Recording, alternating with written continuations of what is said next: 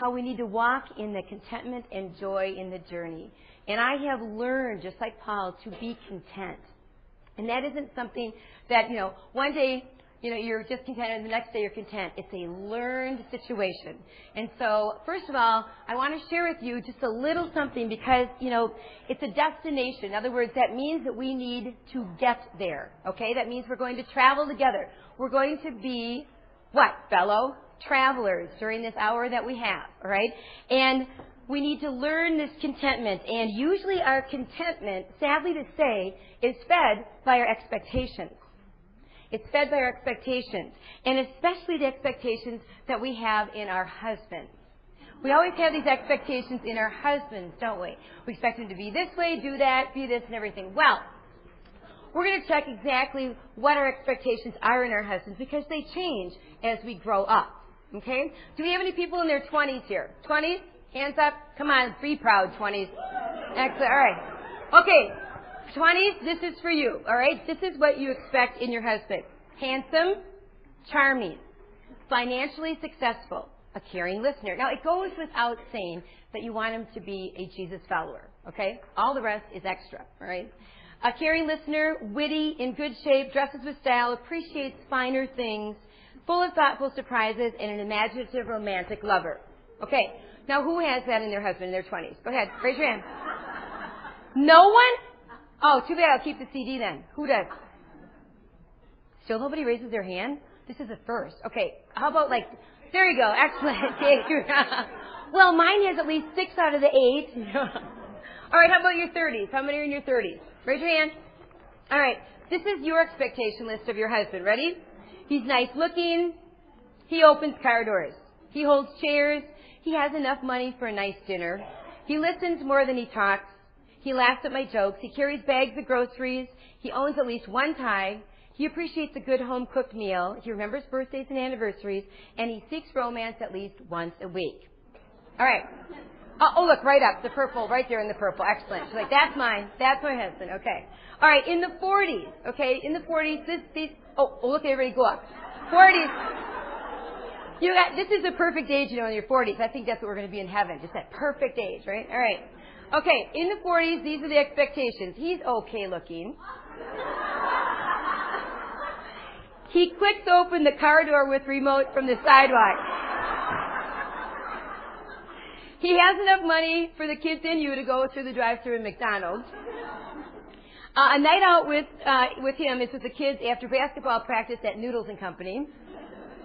He doesn't understand your humor at all. He's a weekend warrior who sports injuries, especially back. The idea of dressing up is him wearing those free corporate America polo shirts my husband is at Rockwell Automation. If I see one more Rockwell Automation thing on him, I'm dressing up, honey. All right. He's in a great mood only when his tummy is full. He remembers your cell because it's programmed in with 200 others. He locks the door to your bedroom at night so the kids don't intrude. All right. Right there, in the black. Excellent. See? Actually, since this is my husband, I wrote that from that. All right. Love you, honey. All right. In your 50s. How many people are in your 50s? Okay. Excellent. All right. In your 50s. Not too ugly. Doesn't drive off until I'm in the car. He works steady. He splurges on dinner out occasionally. He nods his head when I'm talking. He usually remembers punchlines of jokes. He's in good enough shape to rearrange the furniture. He wears a shirt that covers his stomach. One time I used this, guys, and I'm not kidding, this lady goes, his stomach and his... oversharing. Okay. He remembers to put the toilet seat down. And he shaves most weekends. All right, right there. All right, right there. Beautiful white-haired lady right here, the glory of the Lord, in the black, all right? Okay, any 60s? 60s, hands up.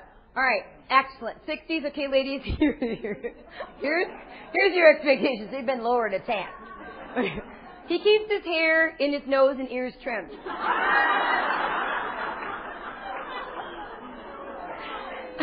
He doesn't belch or scratch in public.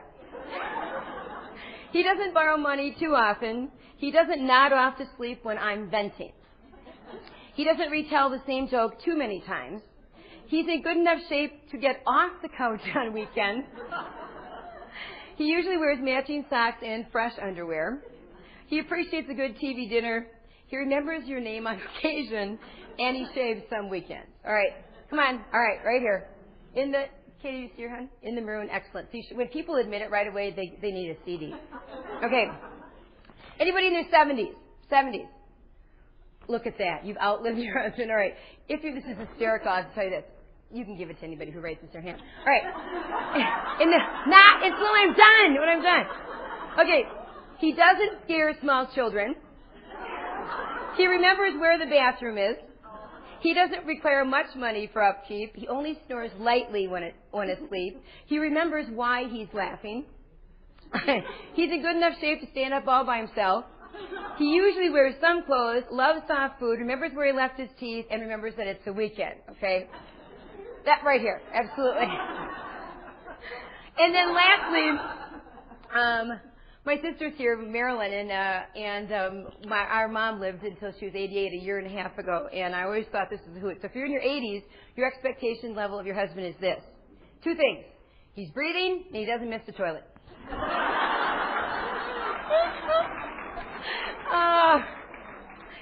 So your expectations will be dashed every time, won't they, guys? If they're not in the person of Jesus Christ. Let's pray. Lord, I thank you that from you and through you and through you are all things. I thank you that we learn contentment. I thank you that you are the secret to contentment. I thank you that contentment is a cousin of joy, and how Glenna has been sharing all about joy in the journey. Lord, I ask that you would just still our hearts. Thank you for humor. Thank you for fun. Thank you for fellowship as women. Lord, I ask that you would just still our hearts and make us all here. Lord, don't let us think about the next thing or lunch or the next program or what we're going to do this afternoon. Lord Jesus, still our hearts and take our minds captive under the obedience of Christ. And Lord, as always, I just pray that if anyone is in here, Jesus, that doesn't know you personally as a relationship, as the King of Kings and Lord of Lords of their life, that came down from eternity into time and died on the cross for us. Oh God, may you be revealed to them this very day, this very hour, and let them know that you died for them and you live for them and you're seated at the right hand of God the Father for them, interceding for them right now. And so, Jesus, I ask that you just take me away, that I am not even noticed, that it's just the Holy Spirit speaking, and I won't say a word unless it comes through you first, Jesus. Because my words aren't life-changing, but God, I know that yours are. And so I praise you for that. I thank you for that ahead of time. We walk in perfect faith, and Lord, speak to us. Change my heart. Purify my heart. Change me once again. And may we go out of this room changed. In Jesus' name. Everybody said? Amen. Amen. Oh, good. Amen. Good job. Okay. Years ago at Breakaway, Precious Jill Briscoe, right? There's no Jill. Hear what she shared? She shared this. Your husband will never be enough. Your kids will never be enough. Your job will never be enough. Your successes will never be enough. Your friends never be enough. Only Jesus Christ is going to be enough. And did you know that that's one of his names? The God who is enough. That means he's enough for every single circumstance. That means that before it touched you, it touched him. Because he's the God who is enough. Now, just think about this. Not Webster's definition, but what does contentment mean to you? Just think about it. Okay? Not, going to the Webster's book and looking, but let's look at it as a practical situation, okay? Let's think about a practical example in your life and try to envision that. Like a friend or a neighbor that you know that doesn't possess a lot of things, but boy, there's a big old smile on her face. She's content. Or maybe you've been in assisted living, like my mom, our mom lived in for years. And, when you walk in there, she's not a curmudgeon. She's the one who smiles and greets you and realizes that, you know what? This is where I'm supposed to be. This is where God has me at this time. In fact, I remember as my mom's body was failing her, of course her spirit wasn't, because she was living in the power of the Holy Spirit. And I remember a guy named Fred, who was the caretaker of her, after she had gone to heaven, said, you know what? No one has changed me like your mom, because she wasn't a curmudgeon. She was always thinking about Fred, always this, always that, even though she needed to be in assisted living. See, that's a practical, living out loud definition of contentment. I'm sure you've heard like an old saying, content is a couple of cows. Remember the cows that are, eating the pasture and just content and chewing their cuds. And, oh, what a vision of contentment. Well, just think about this. What would happen if the cows stopped grazing on their greenery and just went to the fence and longingly looked over the fence to the other grass, thinking that that was greener? What would happen? There's a French novel by Madame Bovary called, Madame Bovary. It's by Gustave Flaubert. And it's about this woman who is never, ever happy with her circumstances, even though she has a doting husband. Not like the ones we just read about or heard about. She had a doting husband, and nothing would make her happy. She was always looking for greener pastures. She always was looking for better relationships. She was always looking for more material things in an attempt to fill this void in her heart. And she was frustrated beyond belief. And she missed the truly good things in life. Now a little closer to home, because I have a 7-year-old, is Madame Blueberry. Now Madame Blueberry, anybody know who she is? Absolutely. She's what? A VeggieTale, right? Oh, perfect. Madame Blueberry says, I'm so blue, ooh, ooh, ooh, ooh, ooh, ooh, ooh, ooh, ooh. I'm so blue, I don't know what to do. Excellent. Excellent. She is a blueberry, and she's so blue she doesn't know what to do, because she's looking on the outside for everything, and she sees everybody else has better tree houses than she does and more stuff. And they get the stuff at Stuff Marts. They get the stuff at Stuff Marts. And they get more stuff and more stuff. And so she thinks that's what it is to contentment. I'm going to get more stuff. And so she wants the dishes and this and that and this. And she gets it all. And guess what? She realizes she still doesn't have a happy heart. And it's by the end of the VeggieTale, she sees a little girl who doesn't have anything, a little boy who doesn't have anything. And she looks at them and sees how happy they are. And they're able to tell her about contentment lies in Jesus. See, Madame Blueberry, Madame Flaubert, guess what? They're discontented. They are discontented. And discontentment is this satisfied outlook that cries, I need more. I need more. I don't have enough. I need something more. I need something different. I need to feel happy. I need something new. I need something to make me feel good. Have you ever had the grumpies? Yeah, the grumpies? Okay, well, I'll tell you what. Be honest, okay? So on a day when nothing goes well, in fact, I will probably tell you it was this last Friday. Like yesterday, right? I mean, you were trying to be such a good mom, such a good wife, such as too much to do, to this, right? And you were trying to get out of the house, and the grumpies come and bite you, right?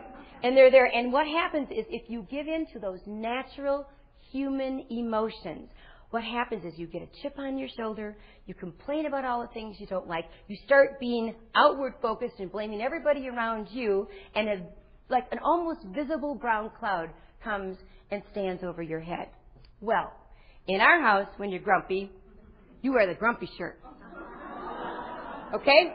Oh yeah, we're in Disney World and we're walking through, and man, grumpy shirt. This says, this is designated grumpy zone. You guys see that?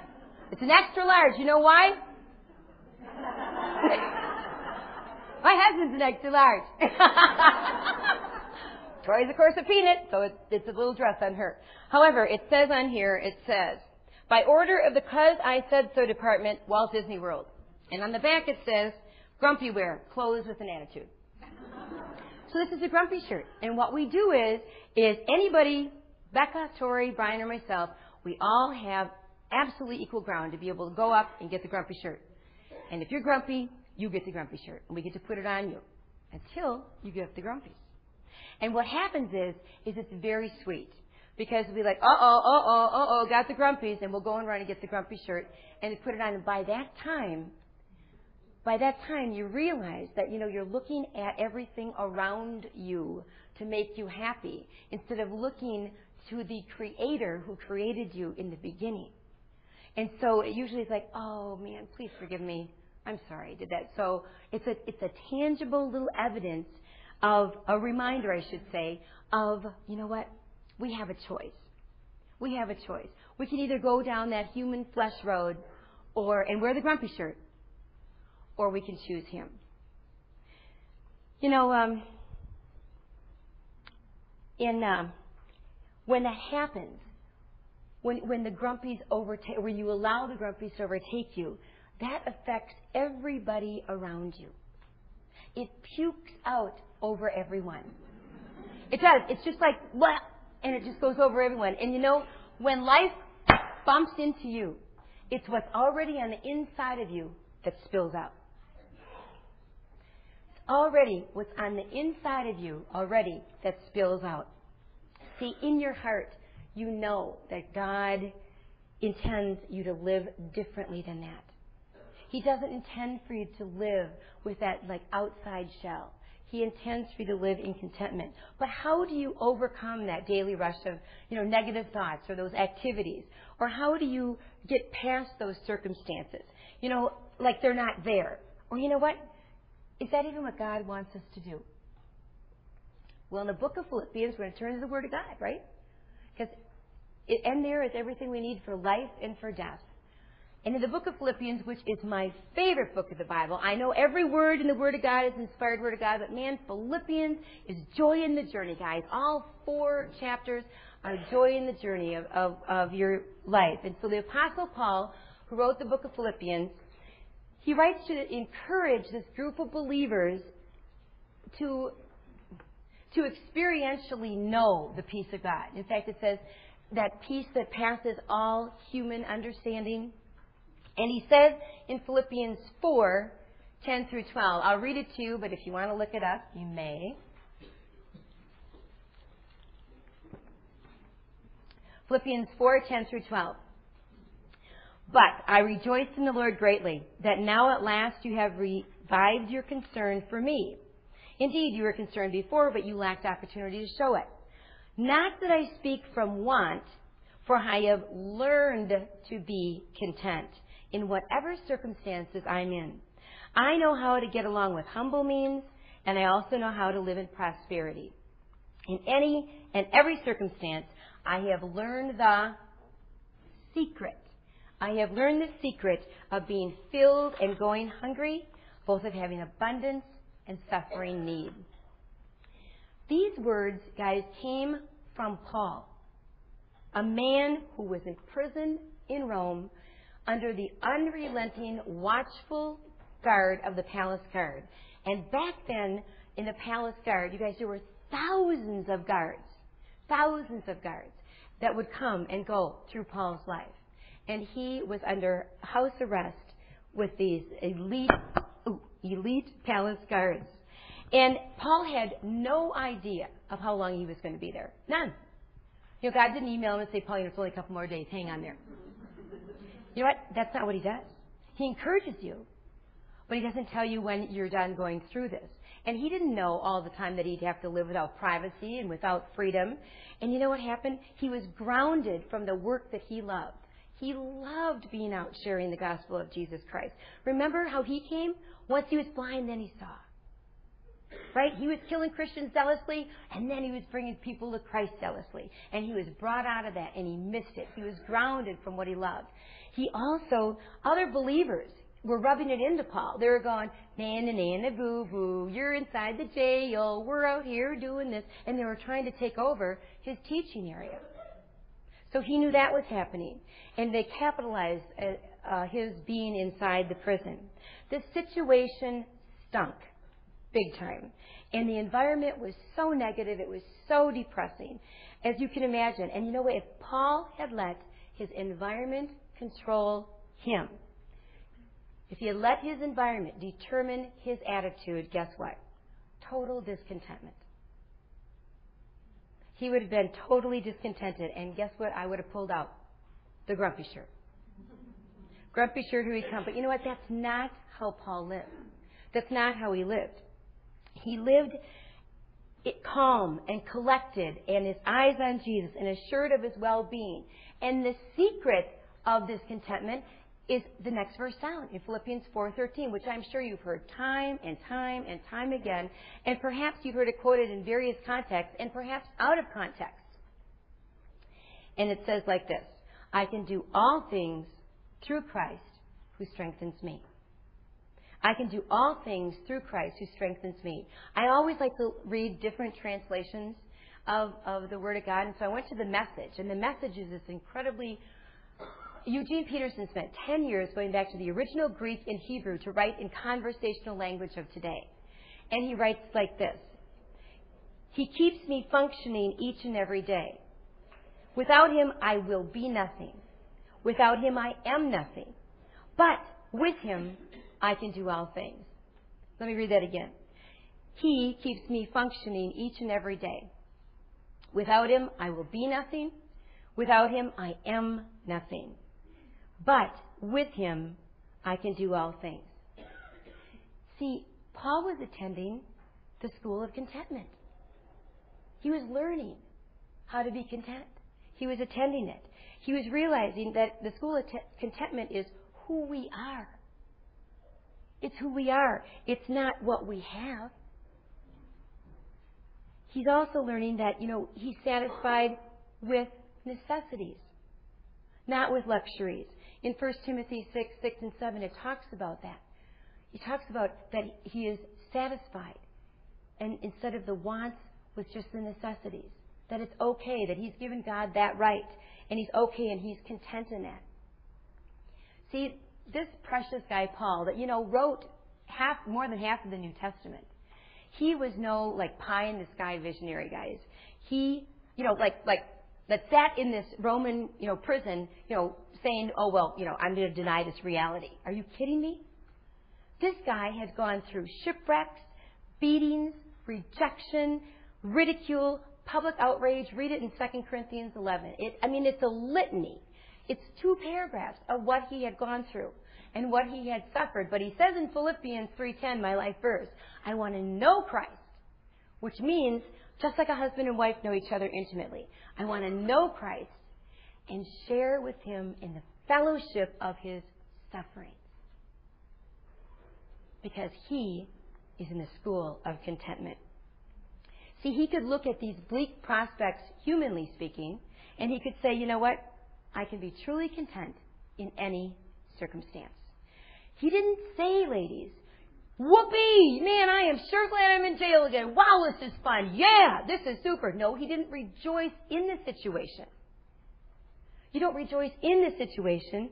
He rejoiced that his attitude was rooted in something that no situation could take from him. No situation could take this from him.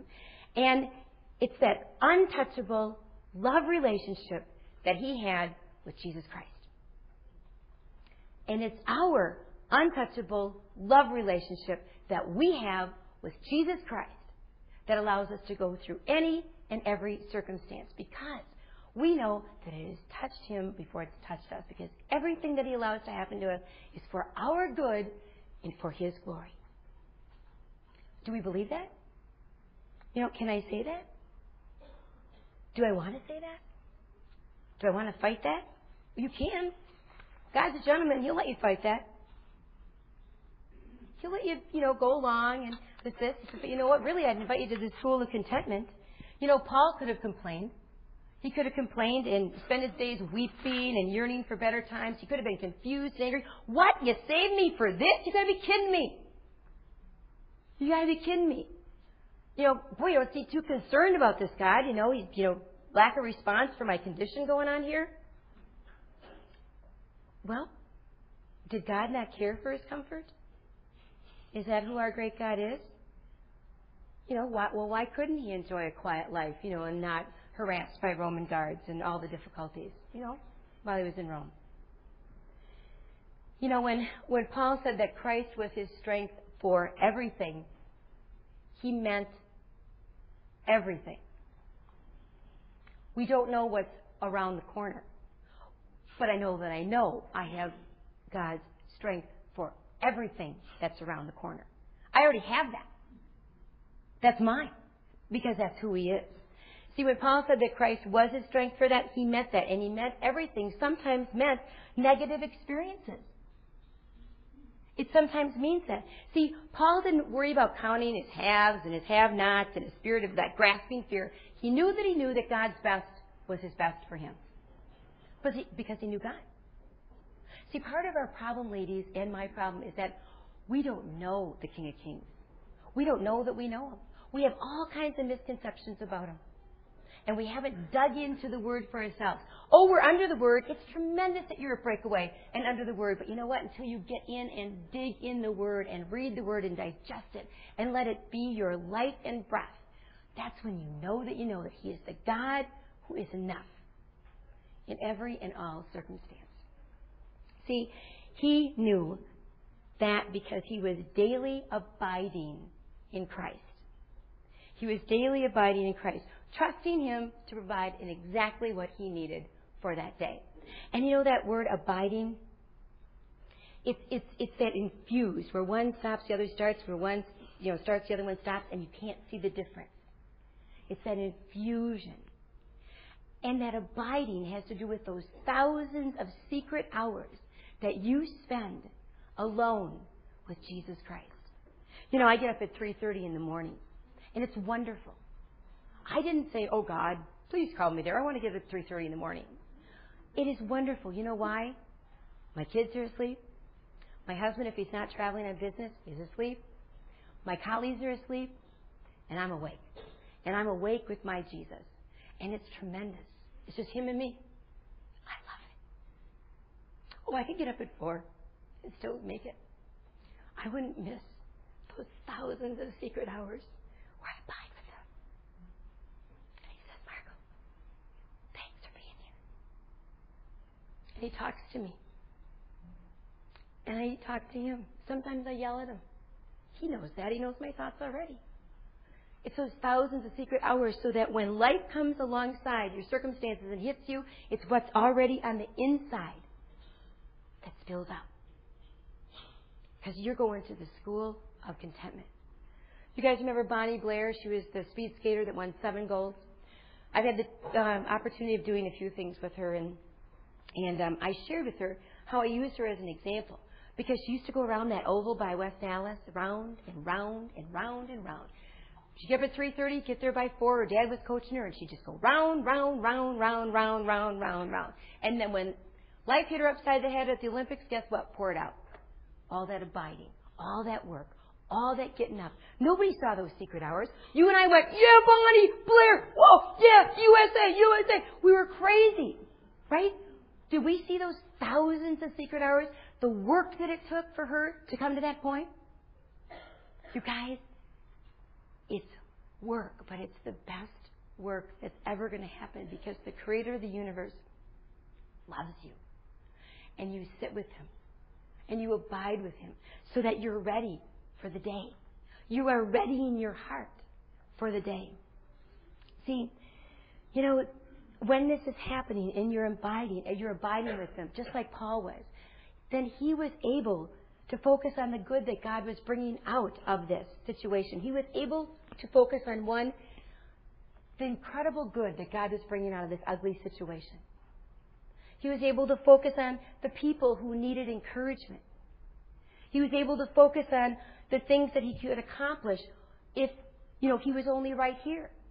Guess where he wrote most of the New Testament from? Prison. Prison. The Holy Spirit, it says, carried him along. It says in 2 Peter, carried him along. And he wrote it in prison. God knew that. God had way better plans for Paul than Paul could ever have thought. Same with you.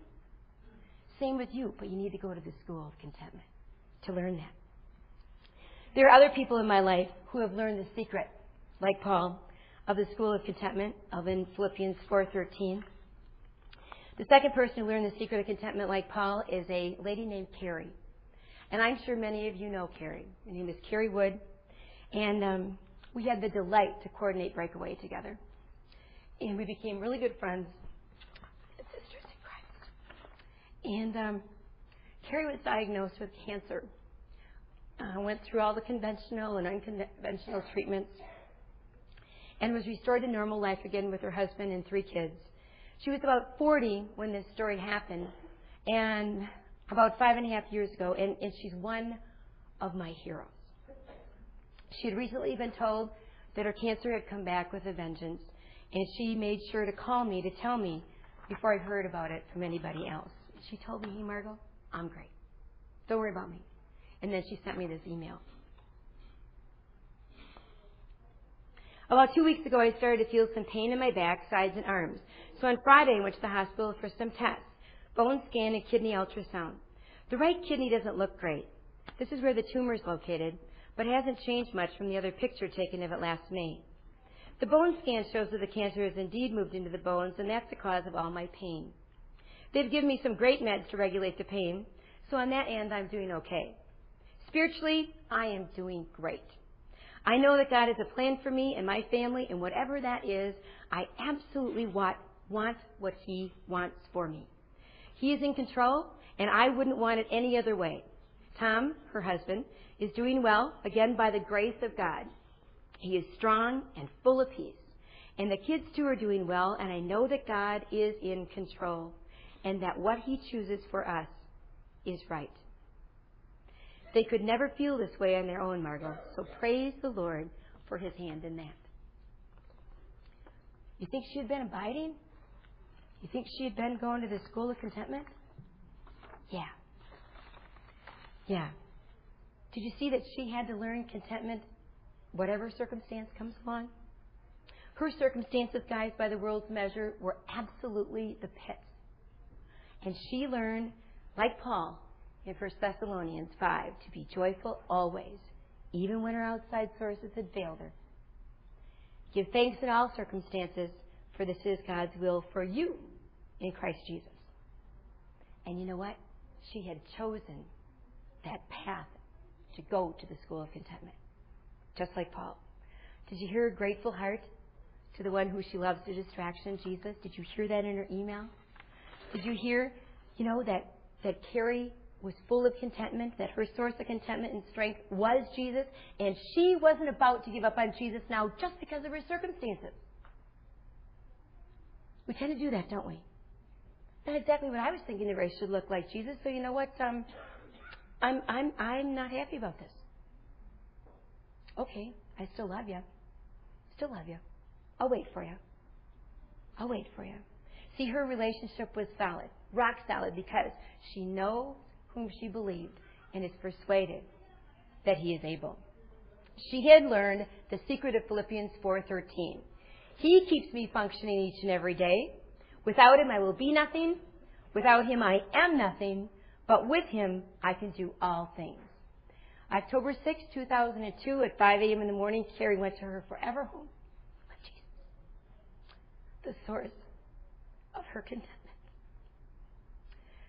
So, third person I want you to meet, who went to the school of contentment and learned the secret of contentment like Paul. Actually, it's a husband and wife team, Mark and Susan Brooke. I'm sure you know Susan Brooke is with Sacrifice of Praise. She's been to Breakaway many, many times.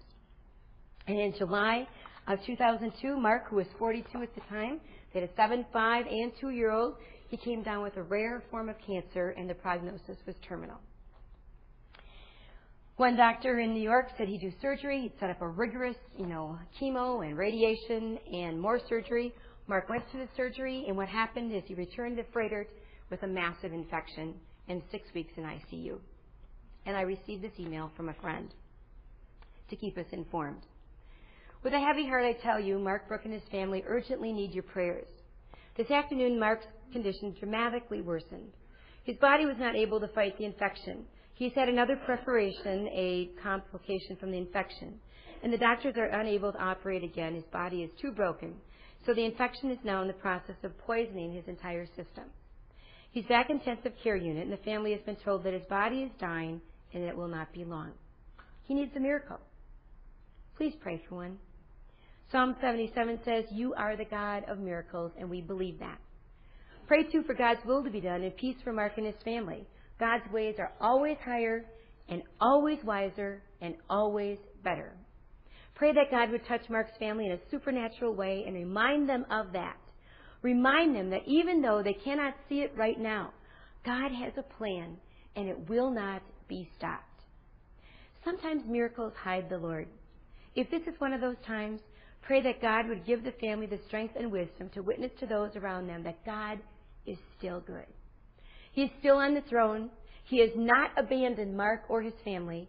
He is working out his purposes for his good. His promises are trustworthy. May your will be done, Lord.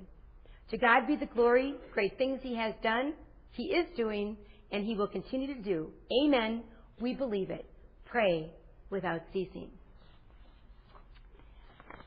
You know, Mark went home to be with Jesus a couple weeks after Carrie did, in October of 2002.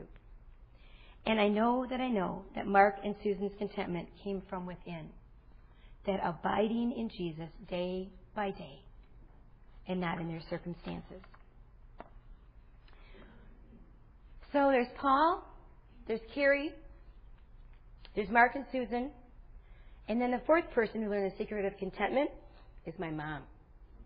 My mom, who learned it through circumstances, through tough circumstances, like Paul. In fact, I grew up in a God-fearing Christian family. When I was 8 years old, I understood who Jesus was, and I thought, man, I better ask Jesus into my heart because I don't want to go to that other place. And so I thought, well, I better do this stuff. So I did all the right stuff in my head and, started quoting all the scripture and doing all the little sword drills and everything. Boy, I had it down. But it was all right up here. And as my life continued, I really thought, I don't need this Jesus guy. And so in high school, academics came easily to me. I was on in high school I thought, man, I'm doing well. And I'm a pom-pom girl and all those outside things that are important. Boy, that was great. And I was going along. And I knew it brought lots of pain to my mom. My college years were full of wrong, self-on-the-throne choices. And, FUN, fun, was my ultimate goal.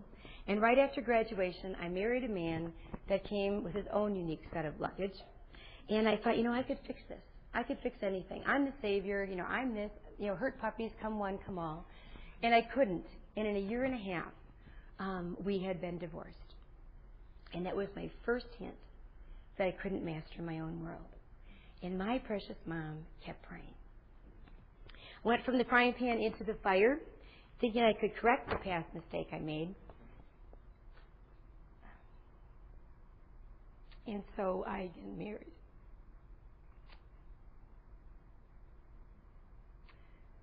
This time to a man with 52-inch chest, 19-inch arms, who mentally, emotionally, physically abused me for 6 years until I was able to escape. And he had a private detective looking for me for a year, and I remember thinking that nobody knew this. My family, my friends, Marilyn, my mom, dad, nobody knew this because I didn't want to be a failure to my family and friends again. And so I kept all of that hidden behind closed doors. At the same time, the advertising corporate ladder that was going up, and I became a VP and, high as the sky, and, it fell down and went bankrupt. My dad died suddenly. We were supposed to go to a Badger game, Michigan State Badger game the next morning. I had gone home, and he died in his sleep. And divorce number 2 all happened within a year. And my world came crashing down around me. And all the while, my incredible mom was praying. She knew that I had made a head decision for Jesus when I was 8. But of course, there was no fruit. There was nothing because he hadn't gone from my head to my heart. And her prayer for me was, Lord, don't give Margot any peace. Think he was answering that? Don't give Margot any peace until her peace rests alone in Jesus Christ. That is the kindest prayer you can pray for anyone who doesn't know Jesus. Because you guys, tonight, it's wonderful tonight at the Bema Seat, we're going to find out, really, it really is all about the day. It really is all about eternity. We really are eternal souls on loan to this world. Did you know that? Yeah.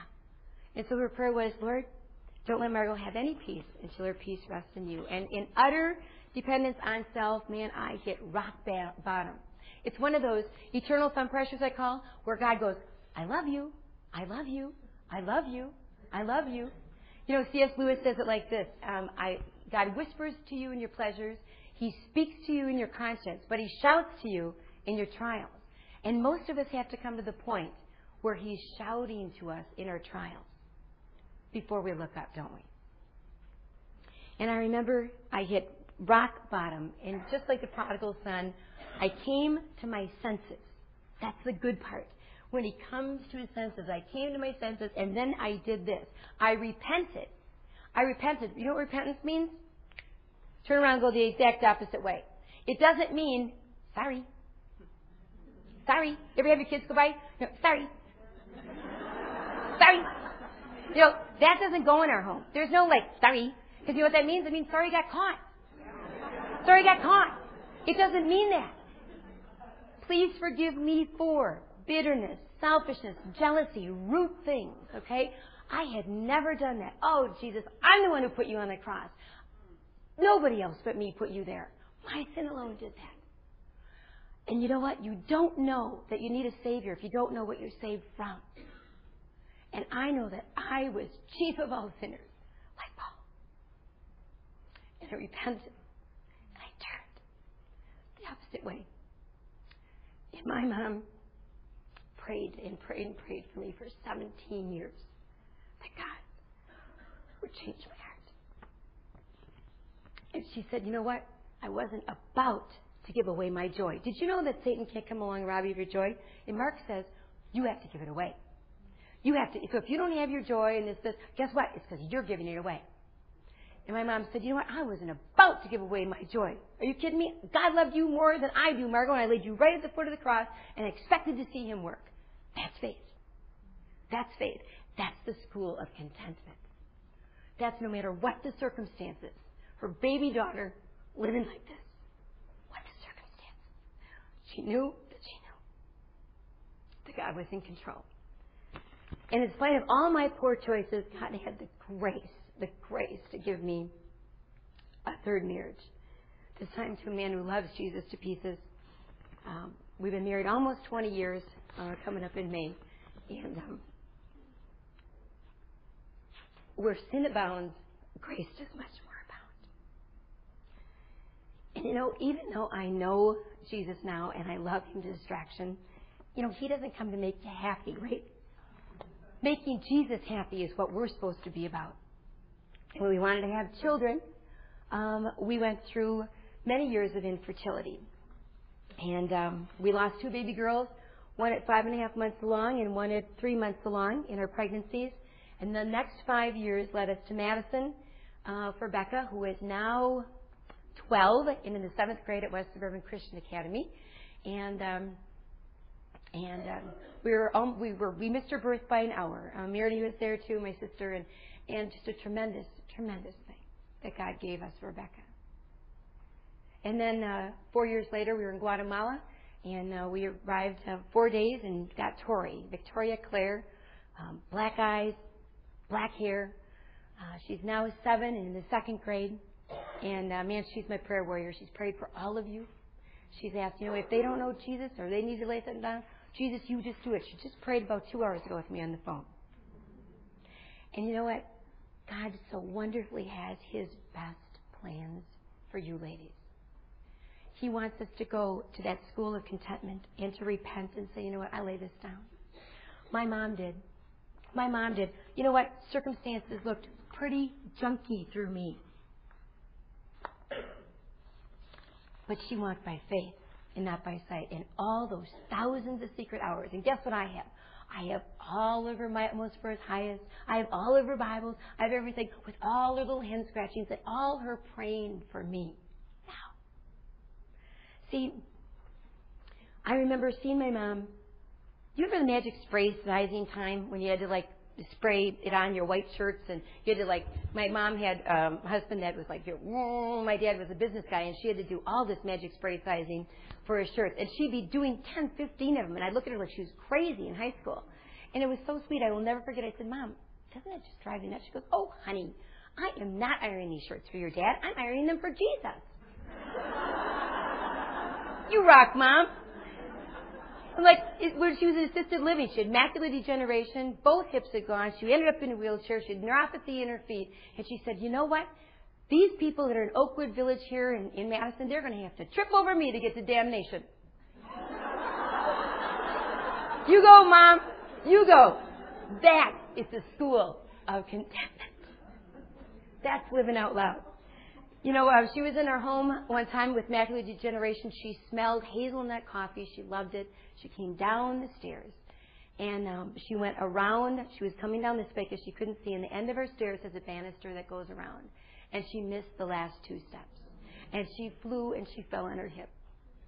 And I could see through the kitchen and the great room that it went just right over. And I went, oh, Mom, oh, no. Not the 10th words out of her mouth, not in an hour, not when she ended up in the hospital, the first words out of her mouth. Oh, Margot, His grace is sufficient. 82 years old. Broken hip.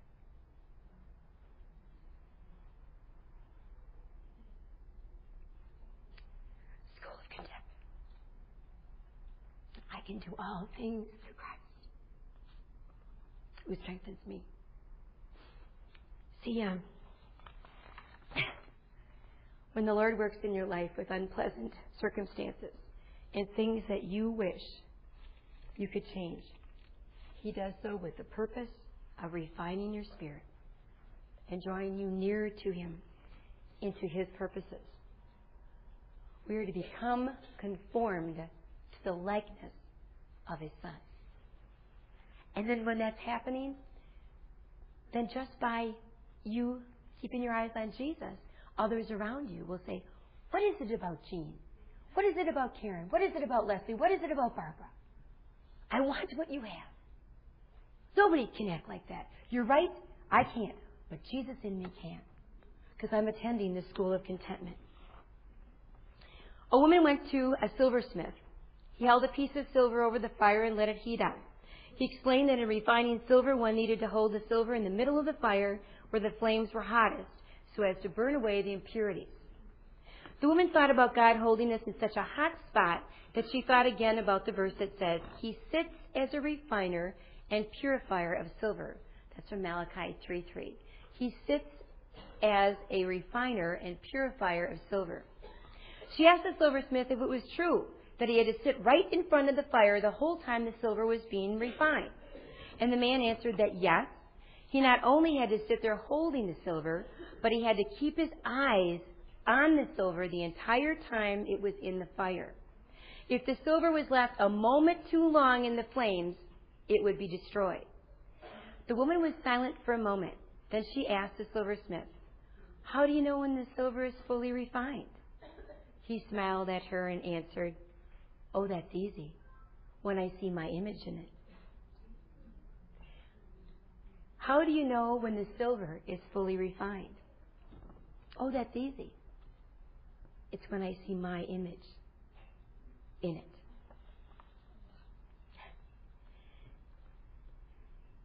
See, He first brings us to Him. And then the refining process starts. And it doesn't stop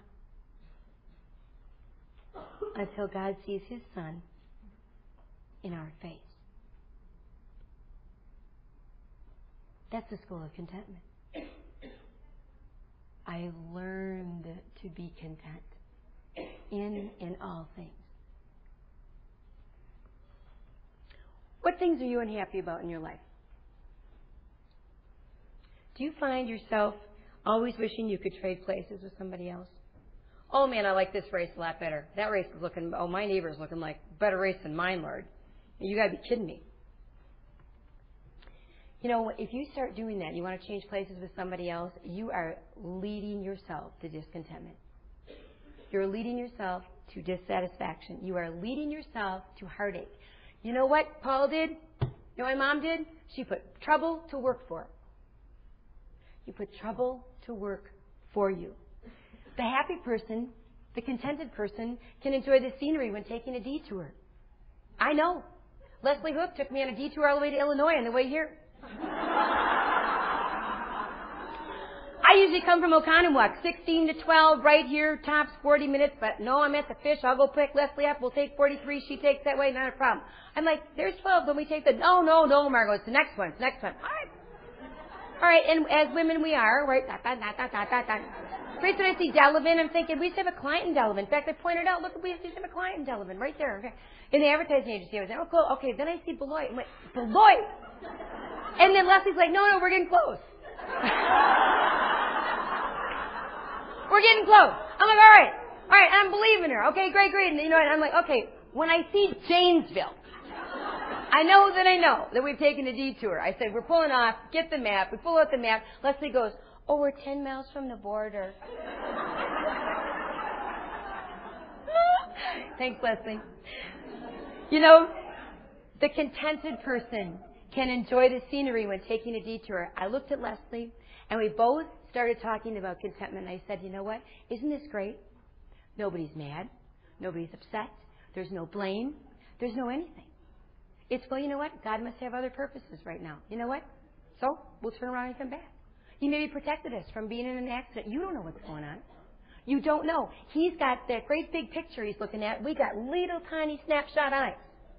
And he does that. He says, you know, when Paul was in his dire circumstances, you know what? He found out that really in his weakness, that it gives him an occasion to depend on God's strength. When we're weak, we see that He's strong. Remember the saying, when God is all you have, you will find that He is all you need. When God is all you have, you will find that God is all you need. You know, a lot of times people say, well, Margaret, you know, contentment, what I do is I count my blessings. You know, I count my blessings. It's a grateful heart. You know, that's a great activity in one respect. That's a great thing to do. It encourages you to number the things that are positive and the blessings that God's given you in your life. But you know what? Thanksgiving does not go hand in hand with contentment, because you can be grateful for what you have, but still, like those cows I mentioned at the beginning, looking over the fence, longing for more. Thinking that it's, you know, proverbially greener over there all the time. Looking wistfully over the fence. So what is real contentment? Contentment is an attitude that is cultivated by consistent consideration of Christ's certain provision. That you know that He's the provider. You know that He's the God who is enough. You know His names.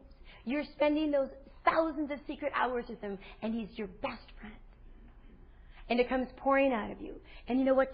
To conquer that spirit of discontentedness, if you have that, you got to hand over your desires to Him, just like my mom did. My mom said, you know what, God? You know better. My desire is this for my daughter. But you know that even if I don't see it this side of heaven, that You will be who You are to her. That's faith. You hand over your desires to Him. You put them in God's good old backpack and let Him carry them. And then you acknowledge His power. You acknowledge His power to satisfy. You acknowledge His power to satisfy you. That everything in and through Him satisfies you. Every want.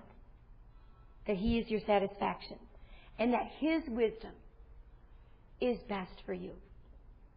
You begin to fall in love with Him. You know, Wayne Watson, anybody remember good old Wayne Watson? He's an old Christian artist. His sons are singing now. And he had this great song, said, I want to be the kind of friend that Jesus calls at the end of the day just to talk about nothing. That's who Jesus wants to be to you. Hey, how are you? I know how you are, but I just want you to tell me. I love you. I have my best plans for you. Don't go astray. You know what? Go to the school of contentment. Learn that. Learn from me. Sit at my feet and learn from me. Because no matter what your current condition is, you have this assurance from Psalm 16, 5 and 6. Lord, you have assigned me my portion in my cup. You have made my lot secure. The boundary lines have fallen for me in pleasant places.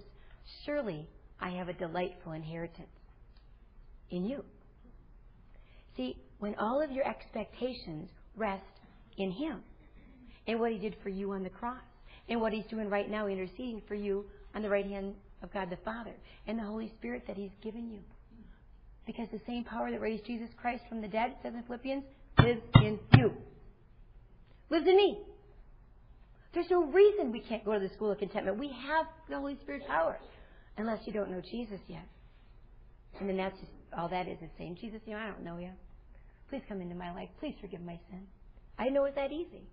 Take over. Take over. I'll gladly go to your school of contentment. So what is the contentment that we should long for? What is the contentment that we should long for? Not comfort, not wealth, not satisfaction with our own accomplishments, not contentment with the world around us, not satisfaction with the desperate needs of others, definitely not a perfect husband, but a learned conviction, like Paul, like Carrie, like Mark and Susan, like my mom, and now me, about the goodness, the faithfulness, the sufficiency of our provider God. The goodness, the faithfulness, and the sufficiency of our provider God, no matter what comes along. No matter what comes along. It's just like this young pastor in Zimbabwe, Africa, I'm going to close with. He says, I am part of the fellowship of the unashamed. I have the Holy Spirit power. The die has been cast. I have stepped over the line. The decision has been made. I'm a disciple of His. I won't look back. I won't let up. I won't slow down. I won't back away or be still. My past is redeemed. My present makes sense. My future is secure. I'm finished and done with low living, sight walking, smooth knees, colorless dreams, tamed visions, worldly talking, cheap giving, and dwarfed goals.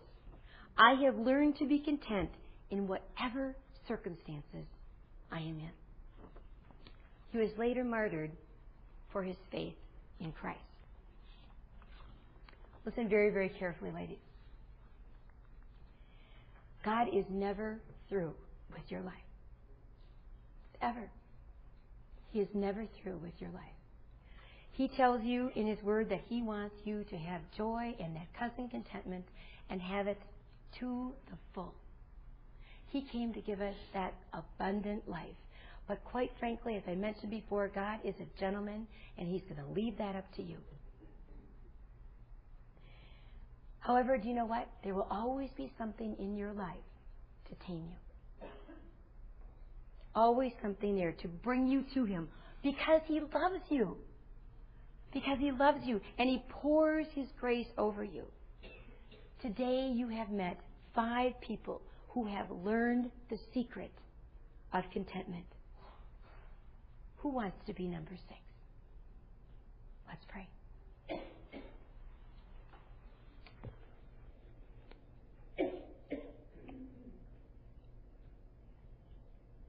I love you, Jesus. I love you so much. I thank you that you are who you said you are, God. You are not a God who's up there. Jesus, you're not a guy who's back in history, and the Holy Spirit isn't just some weird spirit moving around. Lord, the Holy Spirit is here and in us. Jesus really did die on the cross for our sins. He really is the way, the truth, and the life, and no one comes to the Father except through Him. Lord, wherever we are at right now, change us. If we need to take another step by faith, if we need to lay down discontentment, if we need to ask for forgiveness from you, from someone, from each other, from a friend, from a husband, from a child, Lord, help Help us to do that. Lord, thank you for being the God of a gazillion second chances. And thank you for always, always being the hound of heaven and going after me. Lord, I ask that not one person walks out of here, these precious women, without having a changed life. This isn't a self-help course, Jesus. This is all about you, and it rests in you. We can't add a little faith onto our life like we add a little bit of makeup. It doesn't work, Jesus. So, Lord, I ask that you would just, in your loving kindness, as you always go after us, that you would reveal yourself to the women right now. Some need to go from blind to sight. From blindness to sight. Oh, God, please. May they come to you at this very moment and lay down whatever's on their hearts.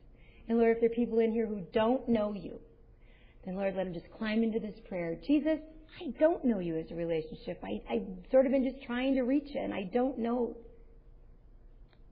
who you are. And right now, I accept that you're the one who died for my sins, because I know I put you on that cross. And I thank you for doing that for me. Please forgive me. Enter my heart. May I live in that Holy Spirit power, in that school of contentment and learning until I see you face to face. Lord, change me now, and thank you, Jesus, for who you are. And thanks for entering my heart. Or maybe you need to lay down some stuff. Maybe you need to tell him, Lord, you know what? I am one discontented person, and I want you to change me from the inside out. So I'm going to give you about a minute just to be able to share with him in our quietness.